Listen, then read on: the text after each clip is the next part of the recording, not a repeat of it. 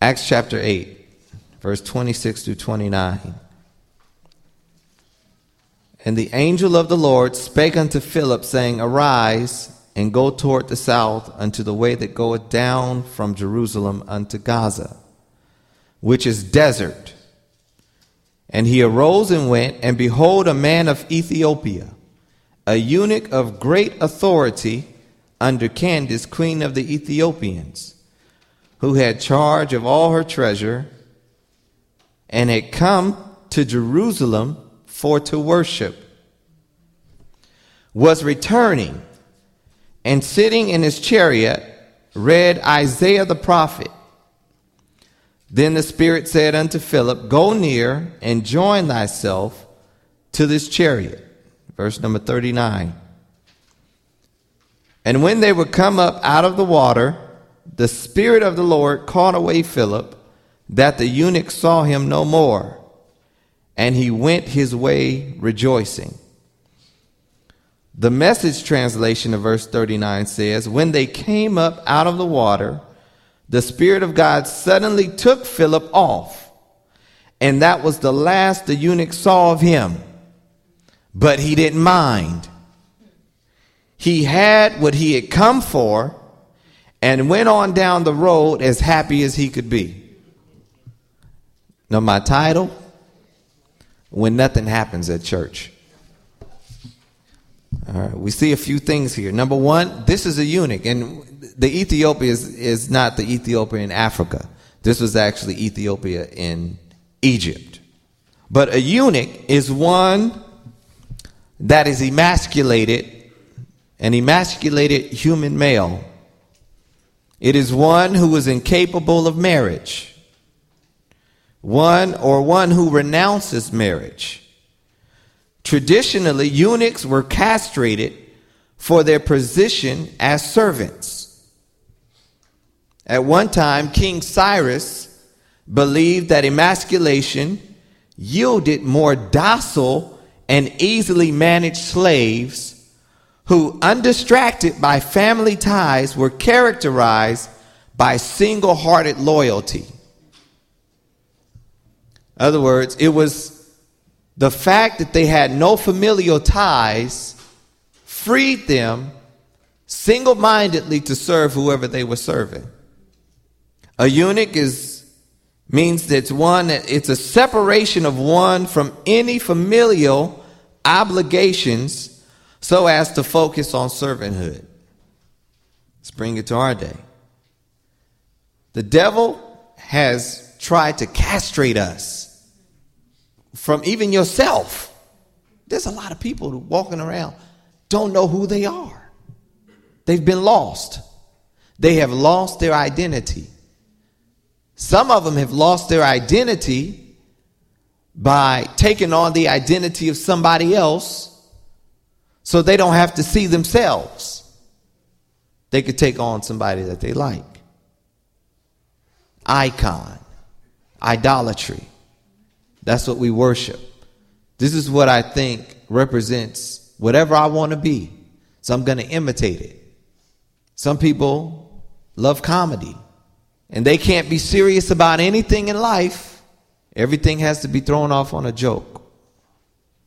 Or I want to make you laugh. A little clowning. Why? Because I don't want to open up who I am. I don't want people to see who I really am. But in church, in this walk that we call faith, we have to get desperate enough to where we say, I don't care if you see who I am. I really don't care. But we take on what people expect us to be. Praise the Lord, sister. How you doing? I'm blessed and highly favored. No, you've been struggling all week. My wife was dealing with a young man that passed away, dealing with his sister yesterday.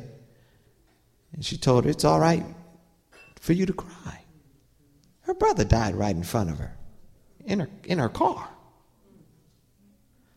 She turned and said, you're the first person that told me I didn't have to be strong. That's the church, y'all. We're not allowed to show that. We got to be strong. We can't cry. No. He's the strong one. I'm the weak. And we've got to realize that Jesus said, those that are well don't need a physician. And if you're so strong and well, what are you doing coming to church?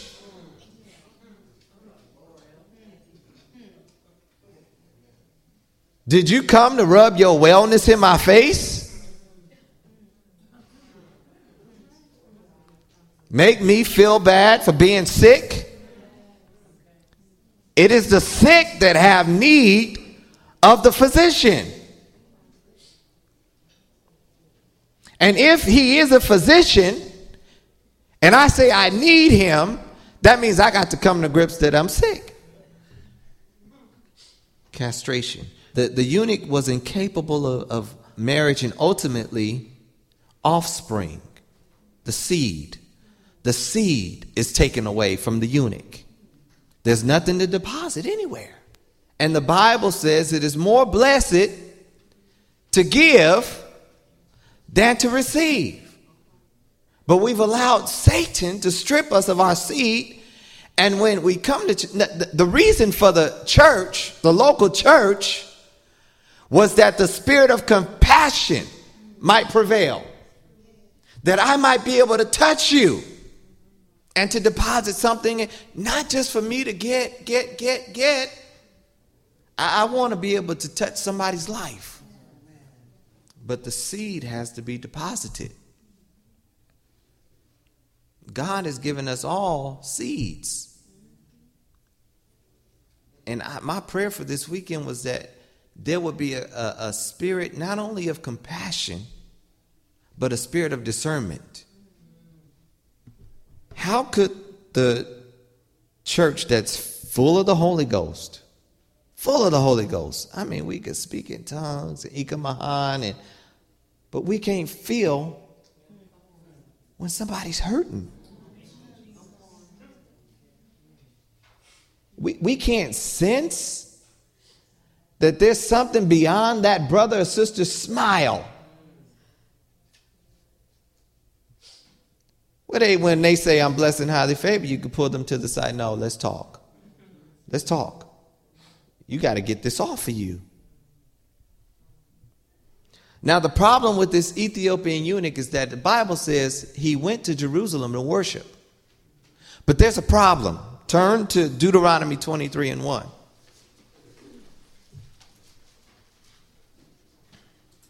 There's too much power in God's spirit for the church to walk around spiritually dumb. For us to possess or claim to possess the power that created the worlds, that spoke everything into existence. The sum total of all wisdom is wrapped up in the Holy Ghost.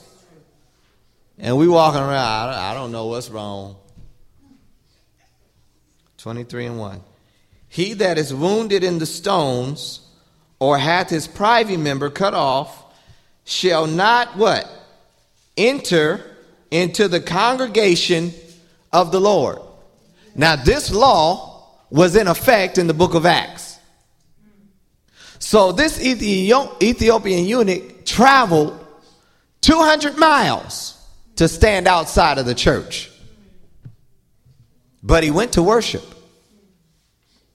Now, he wasn't the only one that had to stand outside, because Leviticus tells us, for whatsoever man he be that hath a blemish, he shall not approach. A blind man, lame, or he that hath a flat nose. I told you the Hollywood spirit was in the church. You got to get your nose done. Or anything superfluous, or a man that is broken-footed, or broken-handed. God represents wholeness.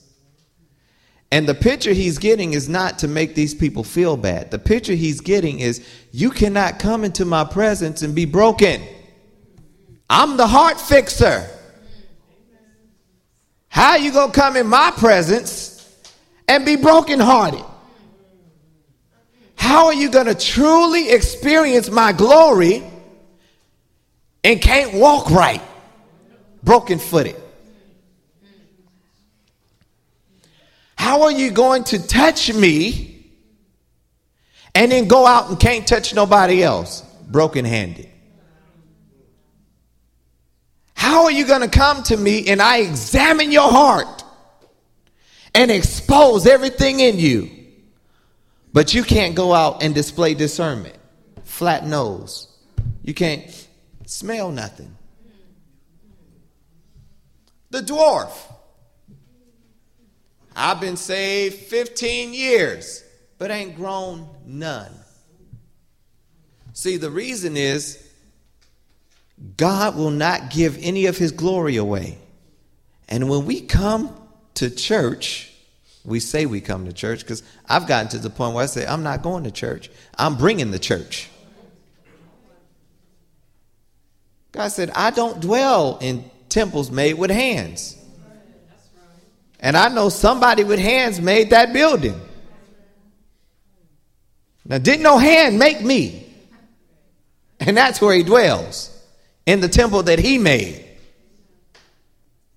But there's no growth. So he cannot give his glory to somebody else.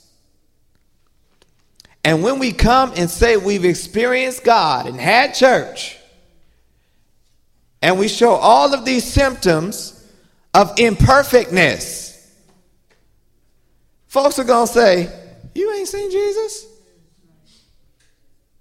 Your co-worker's going to say, no, not you.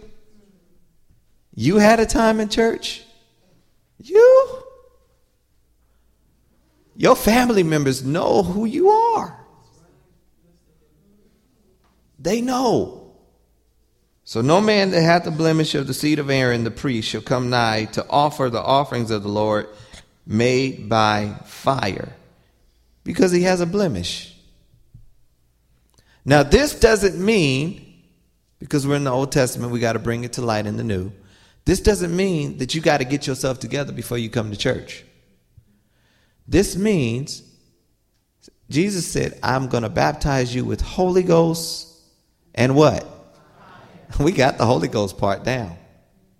But we ain't seen the fire yet, because the fire is purging. The fire burns some stuff up. There's some things that don't last in the fire. And when you talk about the fire of God, you're talking about a fire that's hotter than any fire that's ever been burned. He can't come nigh to offer the bread of his God. He shall eat the bread of his God, both of the most holy and of the holy. In other words, he can receive, but he has nothing to offer. Only he shall not go into the veil, where we've been trying to get. Beyond the veil. Nor come nigh to the altar. All right, now he done moved you back further. Now, don't get me wrong, because the veil that y'all think I'm talking about is the Holy of Holy veils. He's not talking about that veil. He's talking about the veil at the gate. The outer court. Don't even step on my grounds if you ain't serious about this thing. Not only the veil, but you can't even come to the altar where the ashes are. So Moses told the people all this stuff. All right, now, so there's 4 historical reasons for banning the eunuch from God's assembly. Number 1, emasculation is contrary to the divine order in creation. He did not create us to be unproductive. He did not create us to be separated from folks. He created us to get along with each other, to touch each other's lives. Number 2, it represents syncretistic accommodation to foreign influence. What that means is that I've picked up the custom over here in the church, and I've got a little custom in the world, and I'm going to synchronize them to get along with both of them. It's kind of like lukewarm. You're not hot or you're not cold. You know how to get along in the right crowd. Chameleons. We change colors. If I stand up against that wall, I turn yellow. If I lay on this floor, I'm going to turn red. If I go over there with that crowd, they all got on black shirts, I'm going to change black. All the time, I'm losing who I am. And when you lose your identity, you don't know what you want from God. You don't know what you need from God, because your needs and wants are now camouflaged in everybody else. Number 3, the maimed or the mutilated are considered unfit for priesthood, since by definition they constitute an affront to the God who made the world without blemish. So if God created us without blemish and we're fearfully and wonderfully made, why am I so messed up?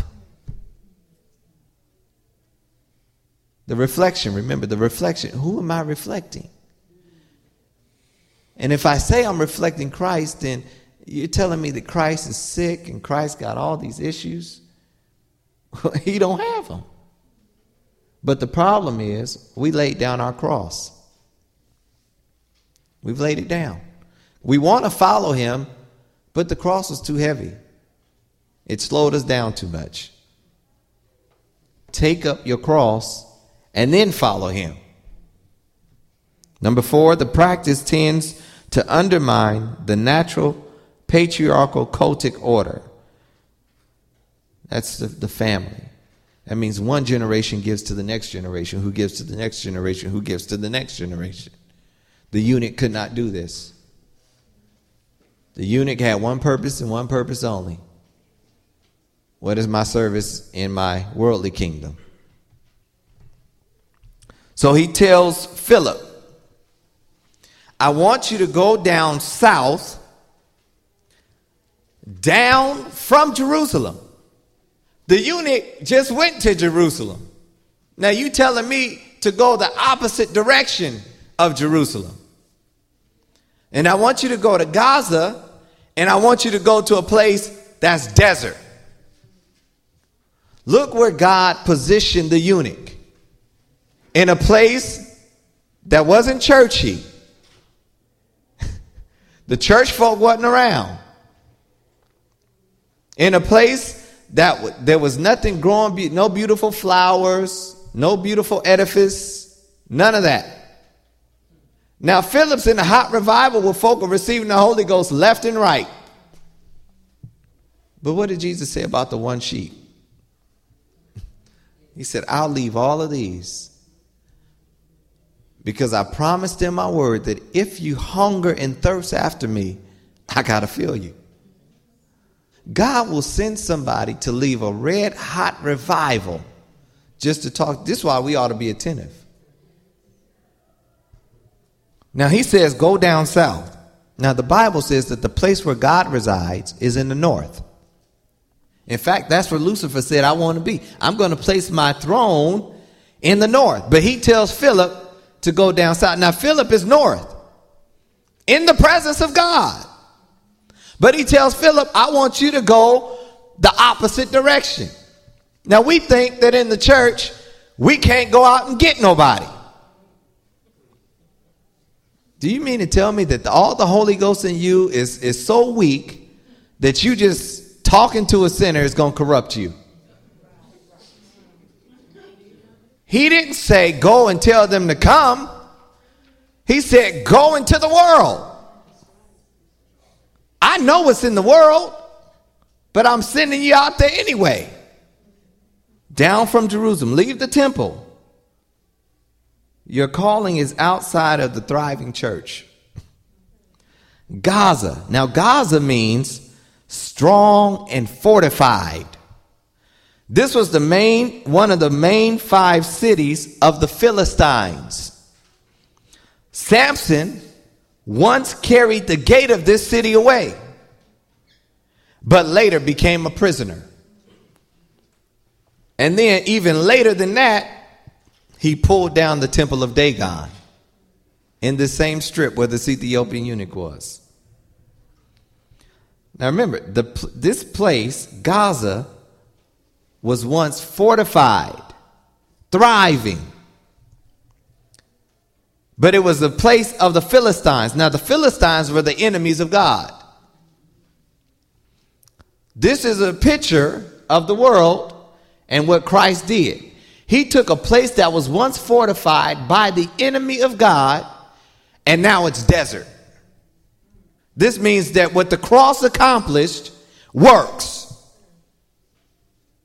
It worked because the Gaza was now desert.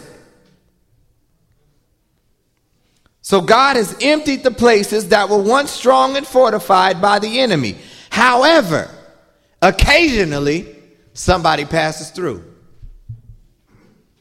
And he wants us to go get that one that's passing through. Now, Jerusalem. Ethiopian eunuch went to Jerusalem. Now, Jerusalem means the house of peace. It represents a vision of peace.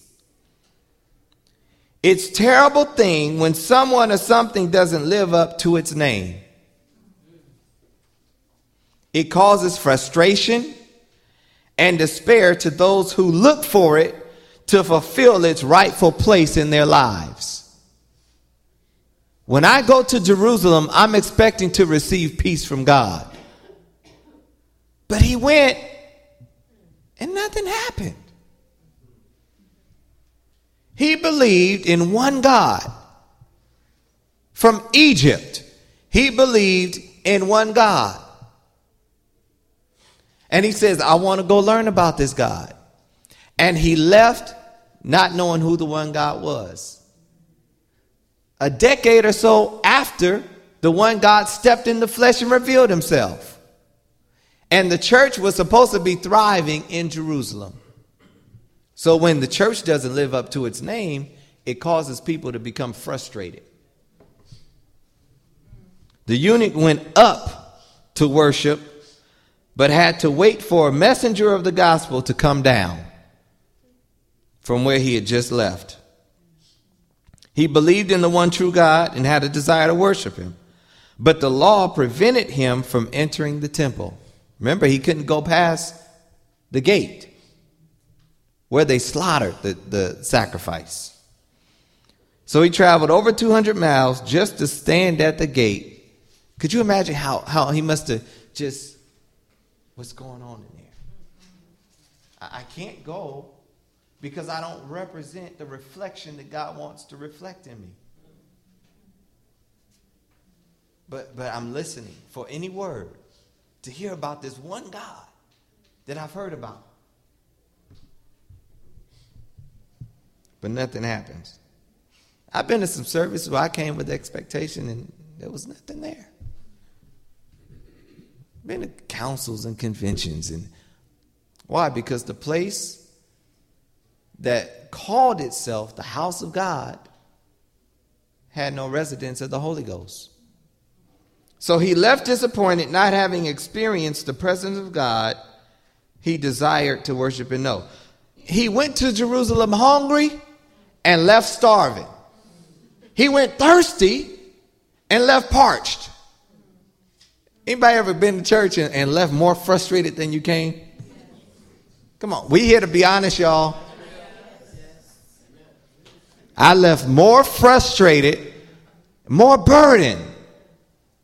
I came to God's hospital and got no treatment. Why? Because the treatment is not only for the pastor to give. It's for you. I'm praying that in this place, there will be connections made. There might be something I can't speak to. Peanut can't speak to. But there's somebody that might be in here that is able to affect you. Little did he know. Now, he was reading from the Isaiah chapter 53. Now, he didn't know that just 3 chapters later, God had put him in the scriptures. God had made a place for this hungry Ethiopian eunuch in the very same book that he was reading. But he hadn't got to that chapter yet. Let's turn to it. Isaiah 56. Now, he didn't have to read about himself first, Because we've got to know who Jesus is first. And once we know who Jesus is, it doesn't matter what the Bible says about me, because I know that I'm going to line up with it because I've met Jesus. Thus saith the Lord, keep ye judgment and do justice, for my salvation is near to come, and my righteousness is going to be revealed. Blessed is the man that doeth this, and the Son of Man that layeth hold on it, that keepeth the Sabbath from polluting it, and keepeth his hand from doing any evil. Neither let the son of the stranger that hath joined himself to the Lord speak, saying, the Lord hath utterly separated me from his people. Neither let the eunuch say, behold, I am a dry tree. Now here he is in his chariot saying, I'm as dry as a tree could ever get.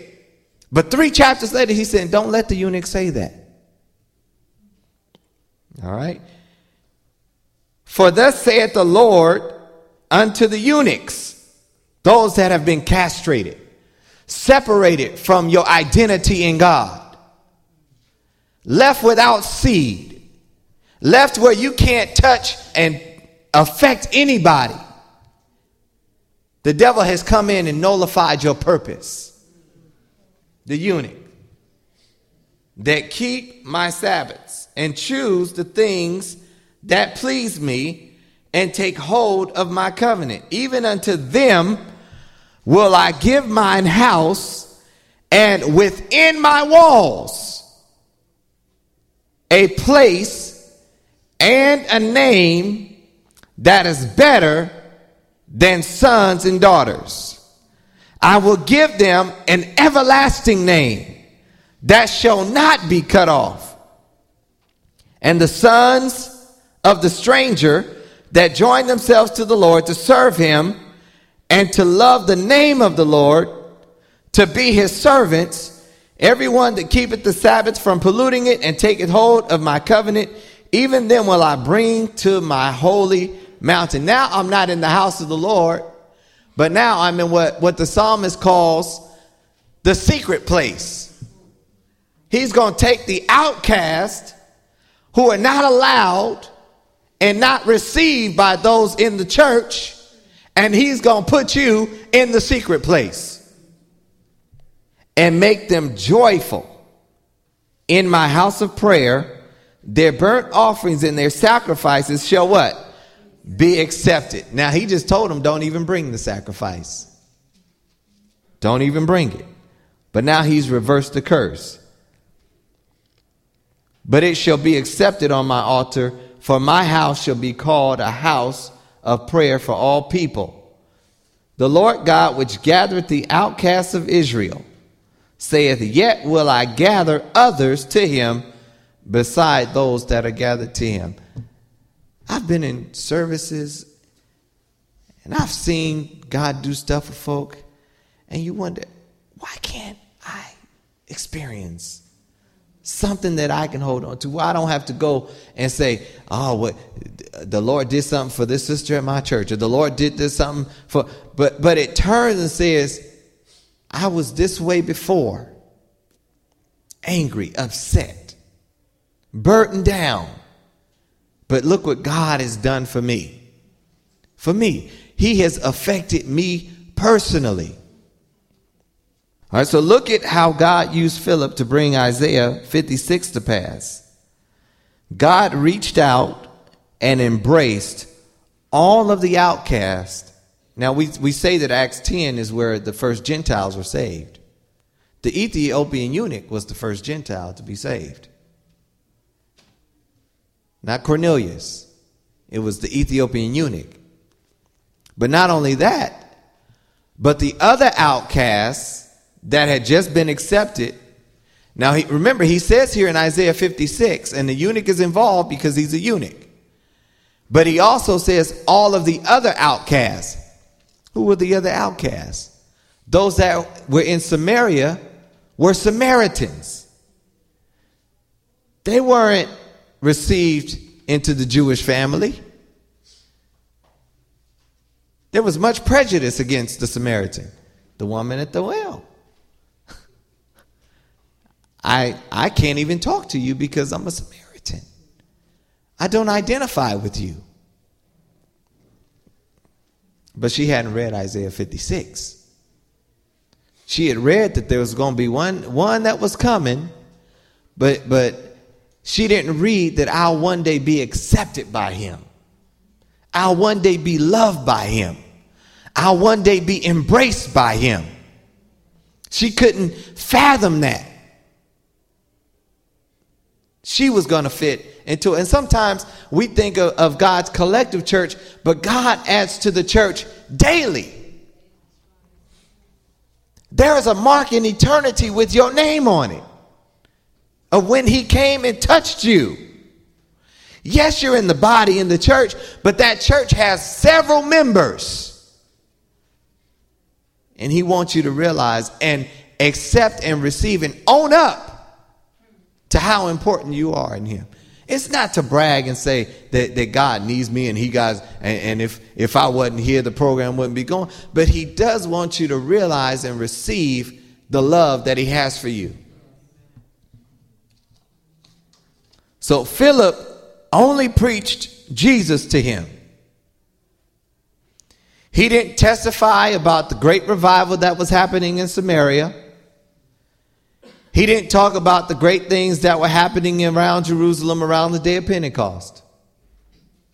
All he gave him was Jesus. And he started where he was.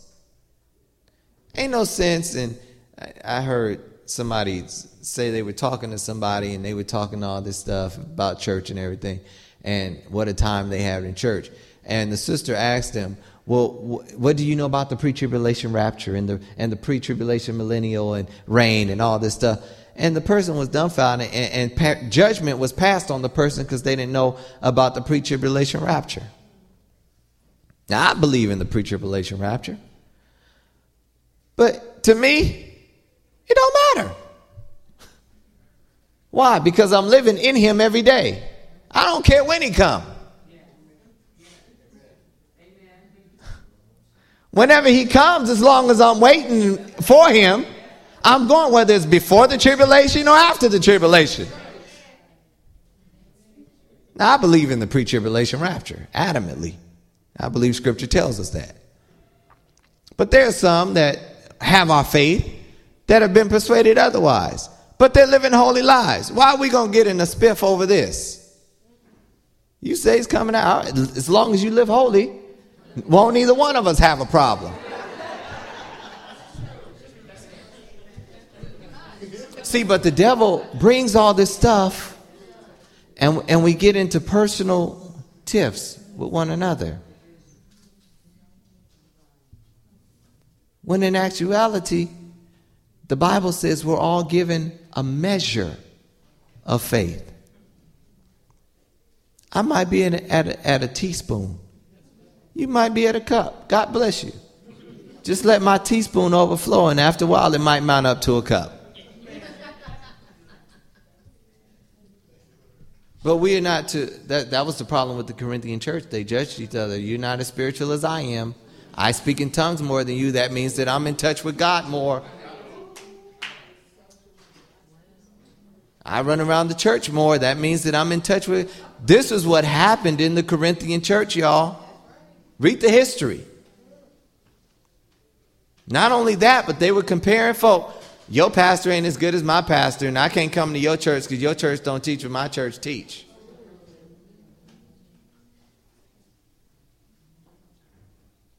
Every pastor has a measure of faith. Some are going to teach this, some are going to teach that. This is why he gave us a fivefold ministry. To reveal the full hand of God. If you only avail yourself to one finger, the hand of God is not touching you. I want God's hand upon me, and the hand has 5 fingers. And it takes the fivefold ministry of the church to nourish you. So avail yourself to the evangelist. Avail yourself to the prophet. Avail yourself to every word that God has for you.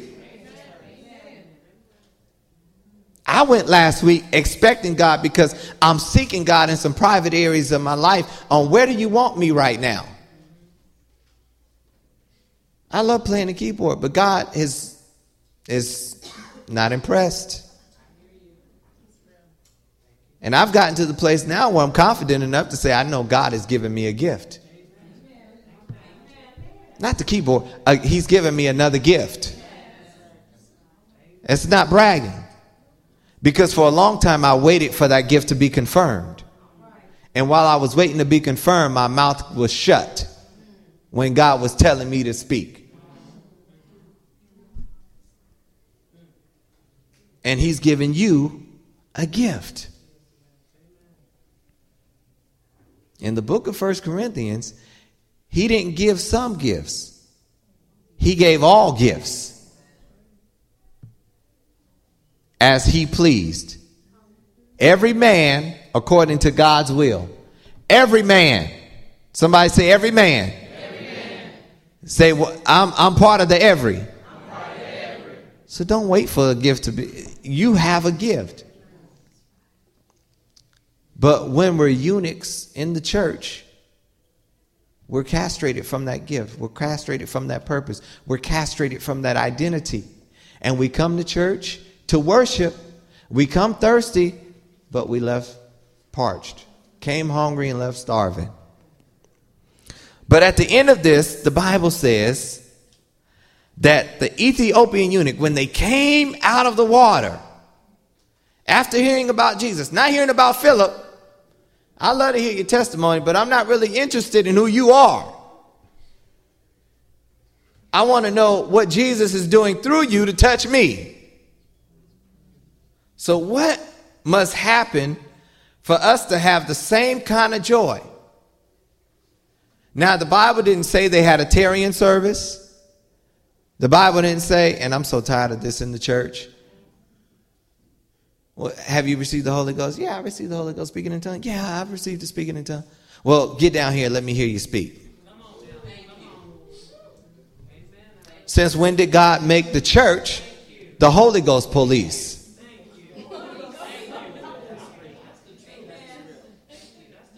We need to stay in our lane and get out of God's business.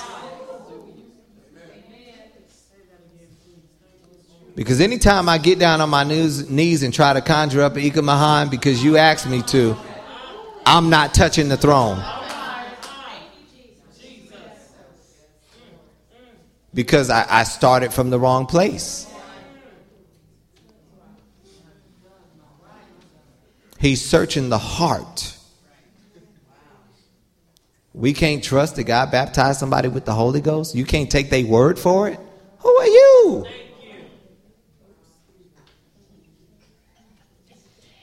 That's the Corinthian church, y'all.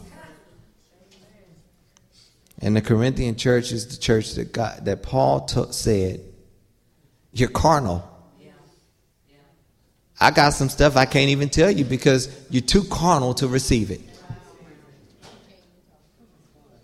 I've called you up into the fiery mountain of God.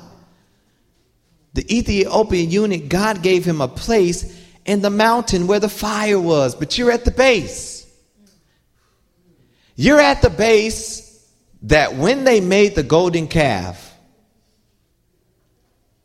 now God called Moses and Aaron up to the mountain. For whatever reason, Aaron didn't go. He was invited, but he didn't go. What he should have went because the people persuaded him.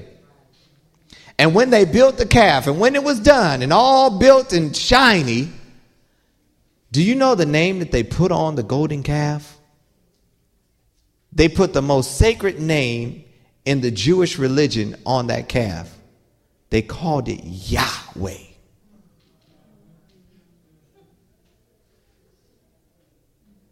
They took the running around the church and the bucking and the shouting and said Jesus was here. They put the right name to it, but didn't have the true essence. Because the true essence will transform, and you will not walk out the same way you walked in. And I see a lot of people walking out the same way they walked in. And the reason I know they're the same way is because they got the same experience the next week, and then the next week, and then the next week, and then the next week. Trying to conjure up something. In fact, when Moses came back down, they sent him up there. Now, this is the very first stop in the wilderness. The first stop. They were content. We don't want no more. I'm baptized in Jesus' name and filled with the Holy Ghost. And that's all I want.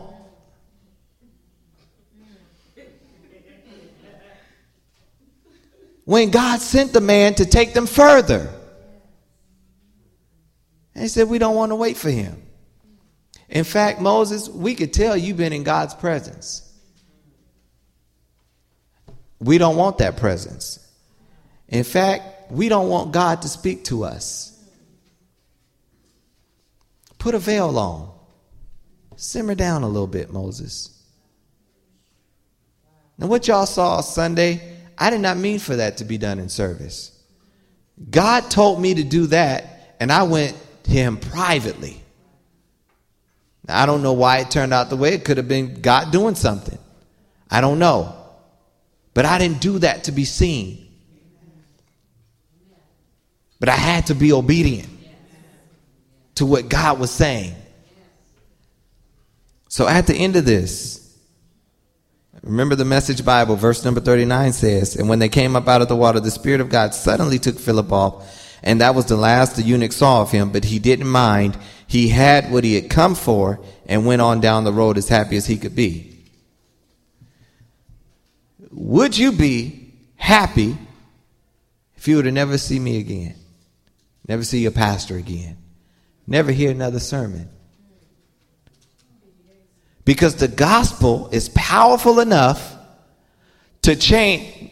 He didn't just change the Ethiopian eunuch, because history tells us that just a couple of decades down the line, the apostolic church had taken over that part of Egypt. A great revival. And many believe that it was the Ethiopian eunuch that sparked it. He didn't have no follow-up Bible class. He didn't have New Saints class. He didn't have all of these things. Monday night prayer. Philip didn't set up no program for him to follow. Why? Because the anointing that he had just received was powerful enough to change not only him, but to change the kingdom that he was representing. He didn't care. Now, we put we lift men of God up. Now, there ain't nobody preach like my pastor. And when you do that, it's serious. I heard a pastor say that the reason a lot of husbands were not being won to Christ was because the wives always came home, pastor does this, pastor says that, pastor. And no man wants to compete with another man. This was real in his own church. The women would come, and they were so in love with the pastor to where the man said, I'm not fighting over it. I'm too big for that. Most men ain't going to do that. But it happens even outside of that. Because God's glory has been given to somebody else. God wants his glory back. He wants his glory back. In the book of 2 Chronicles, you can read it, chapter 5, verse number 13 and 14. The Bible says that when the Ark of the Covenant came back into the camp, when the glory was brought back, the Bible says when they began to sing to the Lord, and I witnessed this again last week. Now, I've seen the glory of the Lord several times in my life, and I witnessed it again last week. The smoke was all in the building. But something happens when the true glory is here. When God is in the house, you don't say, I feel God in the house. When God is in the house, you shut your mouth. And the Bible says they could not stand to minister because the glory was there. Whenever you can speak over the glory and you claim the glory is there, the glory ain't there. Not yet. Because when the true glory gets there, there's nothing for you to do. There's nothing you can say. There's nothing you can offer up.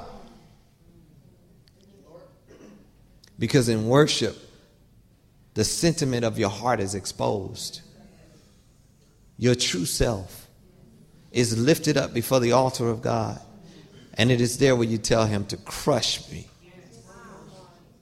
Make me. Transform my spirit. Not tear me up and put me back together the same way I was. But getting to the point of no return. Meaning I'll never be back at that level again. But we've come so comfortable. And anybody can praise God. It only takes breath to praise God.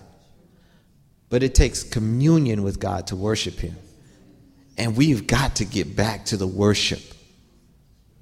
We've got to get back to the worship. When I looked up last week and I saw the glory, the first time I saw his glory, it was in our transition before we got the new building.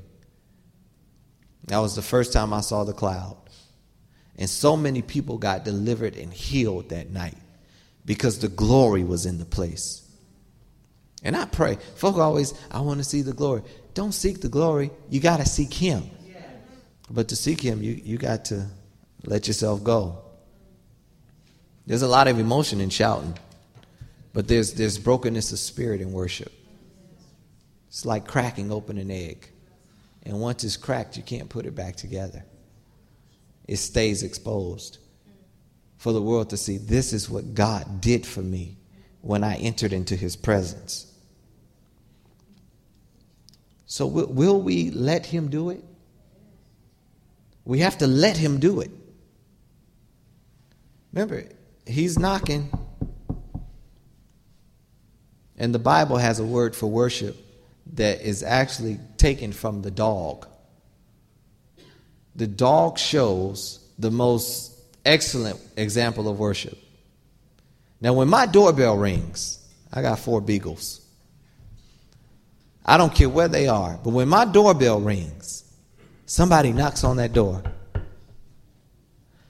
They come running because they want to know who's here, who's here, who is it, who is it. That's how God wants us to be. When he comes knocking, we ought to come running. Don't walk haphazardly to the door. And they tails wagging, waiting for the door to open. Because they want to see what's on the other side of the door. I want to see what's on the other side of the door that God is knocking on. He knocked on your door in the beginning, but there's other doors in your life now that he's knocking on.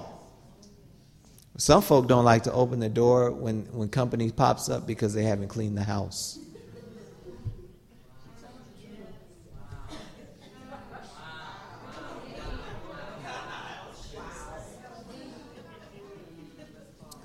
That should not be the only time your house gets cleaned.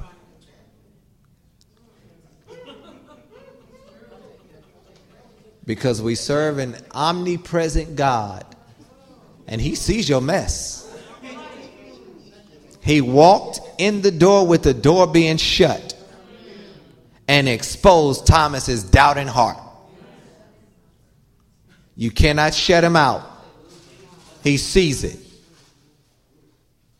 You might as well say, Lord, I'm struggling with faith. I'm struggling with unbelief. Struggling with hatred, bitterness. I can't forgive somebody for something. I can't go ask for forgiveness for something I've done. Because a lot of us have offended folk. And the key to forgiveness is repentance. There can't be no forgiveness without repentance. You can move on, but that's not a subject tonight. But know that there takes repentance to have forgiveness. We always talk about, you got to forgive folks as Christ forgave you. Well, Christ didn't forgive you without repenting, did he? So this is why we must keep a humble spirit. And I hope that everybody that came thirsty gets their thirst quenched. But it's not up to me or her. We've merely just set a platform. And I thank God for my wife. See, y'all don't know what he's done for her. Because when God called me to ministry, she resisted it. Because of her upbringing. Because she said, ministry equals separation.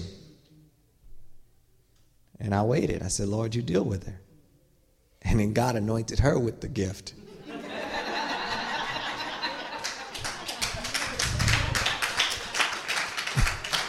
God knows how to take care of it. Because I wasn't going to keep my mouth shut. Don't matter what you want. God gave this to you. Amen. Eunuchs. We want to get to the place where God has restored the eunuch to where he's able not only to get to the gate, but he's able to go to the altar, and he's able to go to the laver, and he's able to go into the holy place where the table of the showbread is, and the altar of incense where we can offer up sweet smelling savor. That's worship. The altar of the incense was right in front of the curtain. Showbread was on the left and the candelabra was on the right. But the altar of incense was the thing right before you get into the curtain where God's secret place is. There has to be something that smells good to him. There has to be something that reaches his nostrils. And that's where we get into worship, y'all. Amen. Let's stand.